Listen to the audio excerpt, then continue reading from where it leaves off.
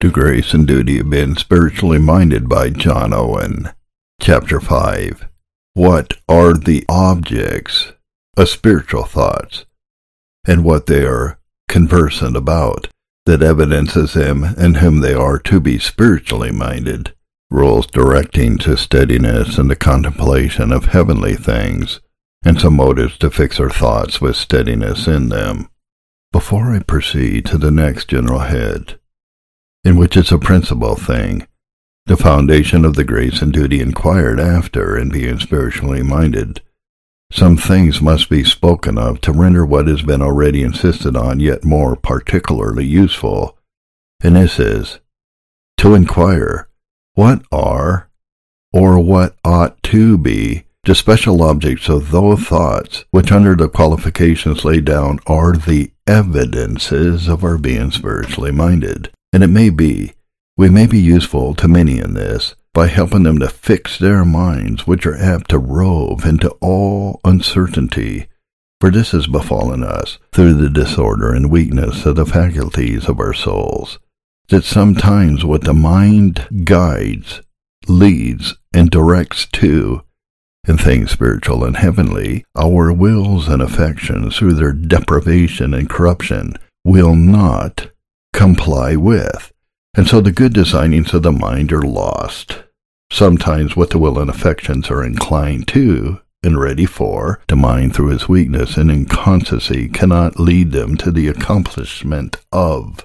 So the will is present with us, but how to perform that will, we don't know. So many are barren in this spiritual duty because they do not know what to fix their minds upon, nor how to exercise their thoughts when they have chosen a subject for their meditations. So they spend their time in fruitless desires that they could use their thoughts to more purpose, rather than make any progress in the duty itself. They weary themselves, not because they are not willing to go, but because they cannot find their way. Therefore both these things shall be spoken to, both. What are the proper objects of our spiritual thoughts, and how we may be steady in our contemplation of them? And I shall to this purpose first give some general rules, and then some particular instances in way of direction. 1. Observe the special calls of providence, and apply your minds to thoughts of the duties required in them, and by them. There is a voice in all signal dispensations of providence. Micah 6 verse 9, the Lord's voice cries to the city, and a man of wisdom shall see your name. Hear you the rod, and who has appointed it? There is a call, a cry in every rod of God, in every chastising providence, and in this he makes a declaration of his name, his holiness, his power, his greatness. This every wise, substantial man will labor to discern, and so comply with the call. God is greatly provoked when it is otherwise. Lord, when your hand is lifted up, they will not see, but they shall see and be ashamed. Isaiah 26 verse 11. If, therefore, we would apply ourselves to our present duty, we are wisely to consider what is the voice of God in his present providential dispensations in the world. Do not hearken to any who would give another interpretation of them, but that they are plain declarations of his displeasure and indignation against the sins of men. Is not his wrath in them revealed from heaven against the ungodliness of men, especially such as retain the truth and unrighteousness, or false hypocritical professors of the gospel? Does he not also signally declare the uncertainty and instability of earthly enjoyments, from life itself to a shoe latchet? Is also how vain and foolish it is to adhere inordinately to them. The fingers that appeared writing on the wall the doom of Belshazzar did it in characters that none could read, in words that none could understand, except Daniel. But the present call of God in these things is made plain, that he may run who reads it.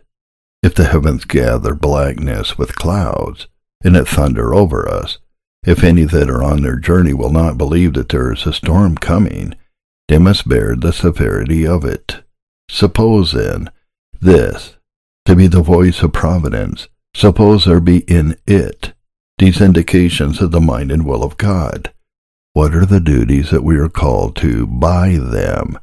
They may be referred to two heads. 1, a diligent search into ourselves, and a holy watch over ourselves with respect to those ways and sins which the displeasure of God is declared against. That present providences are indications of God's anger and displeasure we take for granted, but when this is done, the most are apt to cast the causes of them on others, and to excuse themselves, so long as they see others more wicked and profligate than themselves, openly guilty of such crimes as they abhor the thoughts of, to cast all the wrath on them, and fear nothing but that they shall suffer with them. But alas, when the storm came on the ship at sea, wherein there was but one person that feared God, upon an inquiry, for whose sake it came, the lot fell on Jonah. Chapter 1, verse 7. The cause of the present storm may as well be the secret sins of professors as the open provocations of ungodly men. God will punish severely those which he has known. Amos 3, verse 2. It is therefore certainly our duty to search diligently, that nothing be found resting in us against which God is declaring his displeasure. Take heed of negligence and security in this. When our Savior foretold his disciples that one of them should betray him, he who alone was guilty was the last that said, "Master, is it I?" Let no ground of hopes you have of your spiritual condition and acceptance with God, no sense of your sincerity in any of your duties, no visible difference between you and others in the world, impose themselves on your minds to divert them from diligence in this duty. The Lord's voice cries to the city, and the men of wisdom will see his name. Number 2, a diligent endeavor to live in a holy resignation of our persons, our lives, our families, all our enjoyments to the sovereign will and wisdom of God, so as that we may be in readiness to part with all things upon his call without repining. This also is plainly declared in the voice of present providences. God is making wings for men's riches. He is shaking their habitations, taking away the visible defenses of their lives, proclaiming the instability and uncertainty of all things here below. And if we are not minded to contend with him, we have nothing left to give us rest and peace for a moment, but a holy resignation of all to his sovereign pleasure. Would you now know what you should fix and exercise your thoughts on, so as that they may be evidences of your being spiritually minded? I say, be frequently conversant in them about the things they lie before you, they call upon you, and will find you a just employment. Count them part of your business. Allow them some part of your time. Do not cease until you have the testimony of your consciences that you have in sincerity stated both these duties in your minds, which will never be done without many thoughts about them. Unless it be so with you, God will be greatly displeased at the neglect of his coming and call. Now it is so plain and articulate. Fear the woeful dooms recorded. Proverbs 1:24-31, Isaiah 65 verse 12, Isaiah 66 verse 4, to this purpose. And if any calamity, public or private, overtakes you under a neglect of these duties, you will be woefully surprised and not know which way to turn for relief. This, therefore, is a time and season in which you may have a special trial and experiment whether you are spiritually minded or not.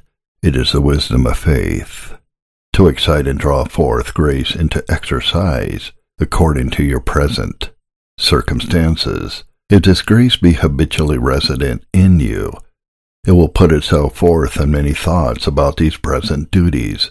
But alas, for the most part men are apt to walk contrary to God in these things, as the wisdom of the flesh is contrary to him in all things. A great example we have with respect to these duties, especially the latter of them, for one who almost makes a diligent search into and trial of his heart and ways with respect to the procuring causes of the displeasure and judgments of God. Generally, when the tokens and evidences of them most abound, the world is full of outrageous, provoking sins. These visibly proclaim themselves to be the causes of the coming of the wrath of God on the children of disobedience. Hence, most men are apt to cast the whole reason of present judgments upon them and to put it wholly from themselves. Hence, commonly, there is never less a self-examination than when it is called for in a peculiar manner. But as I will not deny but that the open daring sins of the world, the procuring cause of the wrath of God against it in temporal judgments, so the wisest course for us is to refer them to the great judgment of the last day. This the Apostle directs us to in 2 Thessalonians 1, verses 6 to 10.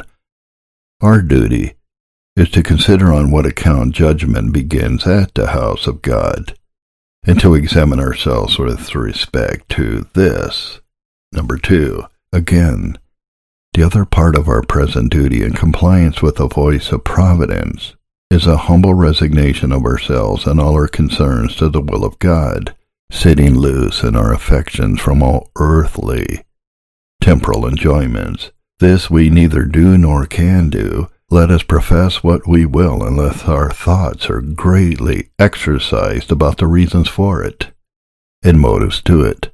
For this is the way in which faith puts forth its efficacy to the mortification of self and all earthly enjoyments. Therefore, without this we can make no resignation of ourselves to the will of God. But alas, how many at present who openly walk contrary to God in this, the ways, the countenances, the discourses of men, give evidence of this, their love to the present things, their contrivances for their increase and continuance, grow and thrive under the calls of God to the contrary. So it was of old. They ate, they drank, they married wives, they were given in marriage, until the day that Noah entered the ark. Can the generality of professors at this day give testimony to the exercise of their thoughts upon such things? It should dispose them to this holy resignation to God's will. Did they meditate on the calls of God, and thence make themselves ready to part with all at His time and pleasure? How can persons pretend to be spiritually minded, the current of whose thoughts lies in direct contrariety to the mind of God? Here lies the ground of their self-deceivings. They are professors of the gospel in a peculiar manner. They judge themselves believers. They hope they shall be saved and have many evidences for it. But one negative evidence will render 100 that are positive. Useless. All these things have I done, says the young man. Yet you lack one thing, says the Savior, and the lack of that one rendered his all things of no avail to him. Many things you have done, many things you do, many grounds of hope abide with you. Neither yourselves nor others doubt of your condition. But are you spiritually minded? If this one thing is lacking, all the rest will be of no avail to you. You have indeed neither life nor peace. And what grounds have you to judge that you are so, if the current of your thoughts lies in direct contrariety to the present calls of God? If at such a time as this is, your love to the world be such as ever it was, and perhaps even increased, if your desires are strong to secure the things of this life to you and yours, if the daily contrivance of your minds be not how you may attain a constant resignation of yourselves and your all to the will of God, which will not be done without much thoughtfulness and meditations on the reasons of it and motives to it, I cannot understand how you can judge yourselves to be spiritually minded. If any therefore shall say that they would abound more in spiritual thoughts, only they do not know what to fix them upon, I propose this in the first place, as that which will lead them to the due performance of present duties. Number 2. The special trials and temptations of men call for the exercise of their thoughts in a peculiar manner with respect to them. If a man has a bodily disease, pain, or distemper, it will cause him to think much of it, whether he will or not. At least, if he is wise, he will do so. Nor will he always be complaining of the smart, but he will inquire into the causes of it, and seek for its removal. Yet are there some distempers, as lethargies, which in their own nature take away all sense and thoughts of themselves. Some are of such a slow, secret progress as hectic fevers, that they are not taken notice of. But both these are mortal. And shall men be more negligent about the spiritual distempers of their souls, so as to multiply temptations, the cause of all spiritual diseases, and take no thought about them?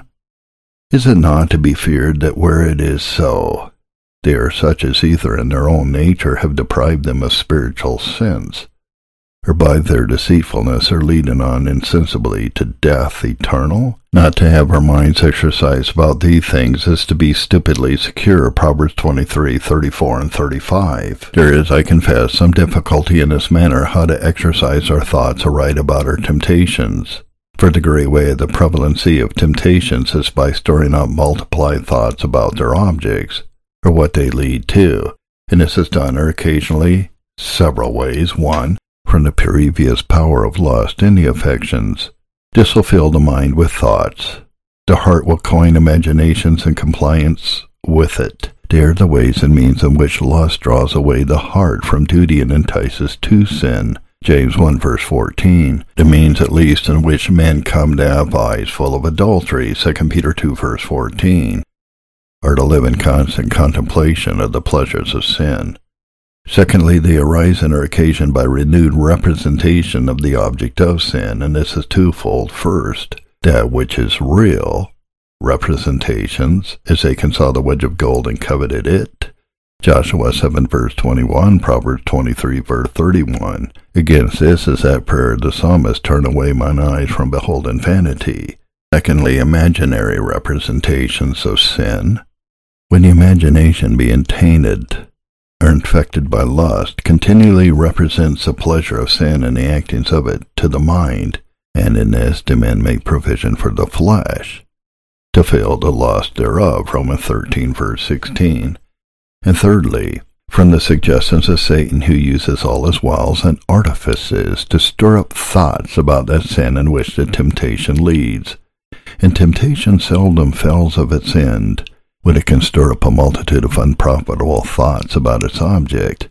For when temptations multiply thoughts about sin, proceeding from some or all of these causes, and the mind has wanted itself to give them entertainment, those in whom they are do lack nothing but opportunities and occasions to commit it, taken off the power of outward restraints for the commission of actual sin. When men have so devised mischief, they practice it, when it is in the power of their hand. Micah 2 verse 1. It is no way safe to advise such persons to have many thoughts about their temptations. They will turn them all to their disadvantage. I speak to them only to whom their temptations are their affliction and their burden, and such persons also must be very careful how they allow their thoughts to be exercised about the manner of their temptations, lest it be a snare and be too difficult for them. Men may begin their thoughts of any object with abhorrency and detestation, and if it be a case of temptation, end in complacency and approbation of them. The deceitfulness of sin lays hold on something or other that lust in the mind stays upon with delectation, and so corrupts the whole frame of spirit which began the duty. There have been instances in which persons have entered with a resolution to punish sin, and been ensnared by the occasion to the commission of the sin they thought to punish. Therefore, it is seldom that the mind of any one exercised with an actual temptation is able safely to conflict with it, if it entertain abiding thoughts in the manner of it, or of the sin in which it leads. For sin is able to transfuse its poison into the affections from everything it has once made a bait of, especially it have already defiled the mind with pleasing contemplations of it. Yea, oftentimes a man it has some spiritual strength, and therein engages to the performance of duties. If in the midst of them the manner of his temptation is so presented to him as to take hold of his thoughts, in a moment, as if he had seen, as they say, Medusa's head, is turned into a stone, his spirits are all frozen, his strength is gone, all actings of grace cease, and his armor falls off from him, and he gives up himself a prey to his temptation. It must be a new supply of grace that can give him any deliverance. Therefore, while persons are exercised with any temptation, I do not advise them to be conversant in their thoughts about the manner of it. For sometimes remembrances of former satisfaction of their lusts sometimes surprises them with the suitableness of it to corruption not yet mortified. Sometimes the craft of Satan fixing their imagination on it will prove too difficult for them, and carry them to a fresh compliance with that sin which they would be delivered from.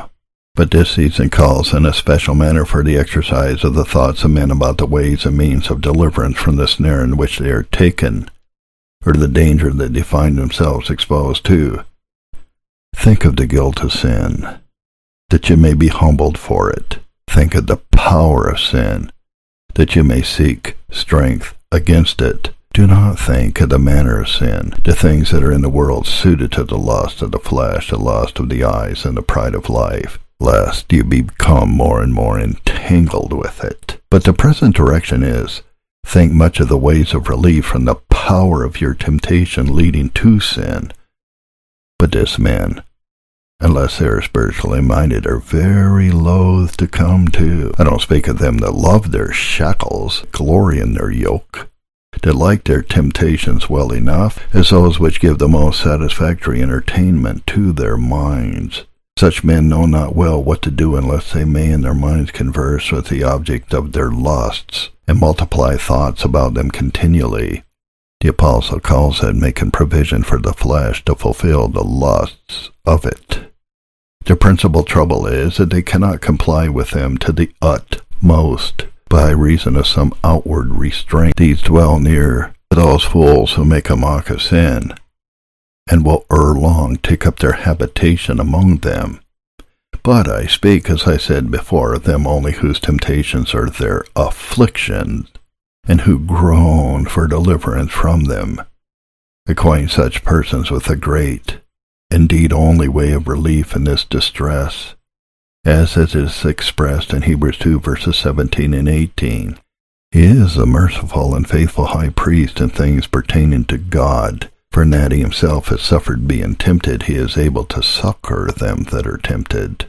In chapter 4 verses 15 and 16, we have not an high priest that cannot be touched with the feelings of our infirmities, but was in all points tempted like as we are, yet without sin. Let us therefore come boldly to the throne of grace, that we may obtain mercy and find grace to help in time of need. Let them know that the only way for their deliverance is by acting faith and thoughts on Christ, his power to secure them that are tempted, with the ways in which he administers a sufficiency of grace to that end, trading for relief to him on the urgency of temptations. They can hardly be brought to a compliance with it. They are ready to say, Are not Abana and Pharpar rivers of Damascus better than all the waters of Israel? Is it not better to betake ourselves and to trust to our own promises, resolutions, and endeavors, with such other ways of escape as are in our own power? I shall speak nothing against any of them in their own proper place, so far as they are warranted by Scripture rule. But this I say, none shall ever be delivered from perplexing temptations to the glory of God, in their own spiritual advantage, but by the acting and exercising of faith on Christ Jesus, and the sufficiency of his grace for our deliverance. But when men are not spiritually minded, they cannot fix their minds on spiritual things. Therefore the men daily pine away under their temptations. Their temptations get ground upon them until their breach grows great like the sea. and there be no healing of it. I mention this only to show the weight and necessity of the duty proposed. For when men under the power of conviction are pressed with temptation, they will do anything rather than betake themselves to the only efficacious relief. Some will groan and cry out under their vexation from the torture they are put into in the conflict between their temptations and convictions. Some will betake themselves to the pretended relief that any false religion tenders to them, but to apply themselves in thoughts of faith to Jesus Christ, whose grace alone is sufficient for all, that they will not be persuaded to. We are all of us liable to temptations. Those who are not sensible of it are under the power of what the temptation leads to, and they are of two sorts. First, such as are extraordinary, when the hand of God is in them in a peculiar manner for our rebuke. It is true, God tempts none, as temptation formally leads to sin, but he orders temptation so far forth as they are afflictive, and chastisements. Thus it is when he allows special corruption within to fall in conjunction with a special temptation without, and to obtain a prevalency by it. Of these there is no doubt, but any man not judicially hardened may know both his disease and the remedy. But that ordinary course of temptations, which we are exercised with, needs a diligent attendance for their discovery, as well as for our deliverance from them. It is to be feared that many are kept in spiritual weakness, useless, and in darkness all their days through the power of their temptations, yet never know what they are or in what they consist. These gray hairs are sprinkled on them, yet they know it not. Some approve themselves in those very things and ways which are their temptations. Yet, in the exercise of due watchfulness, diligence, and prudence, men may know both the plague of their own hearts and their prevailing corruptions, and the ways in which it is excited through temptation with the occasions it makes use of and the advantages it takes. For instance, one may have an eminency in gifts, and usefulness or success in his labors, which gives him great acceptance with others. Such an one shall hardly avoid a double temptation. First, a spiritual pride, and self-exaltation. So the apostle will not admit a novice, one unexperienced in the ways of grace and deceits of sin, into the office of the ministry, lest he should be lifted up with pride and fall into the condemnation of the devil. 1 Timothy 3, verse 6. He himself was not without danger of it. 2 Corinthians 12, 1-7.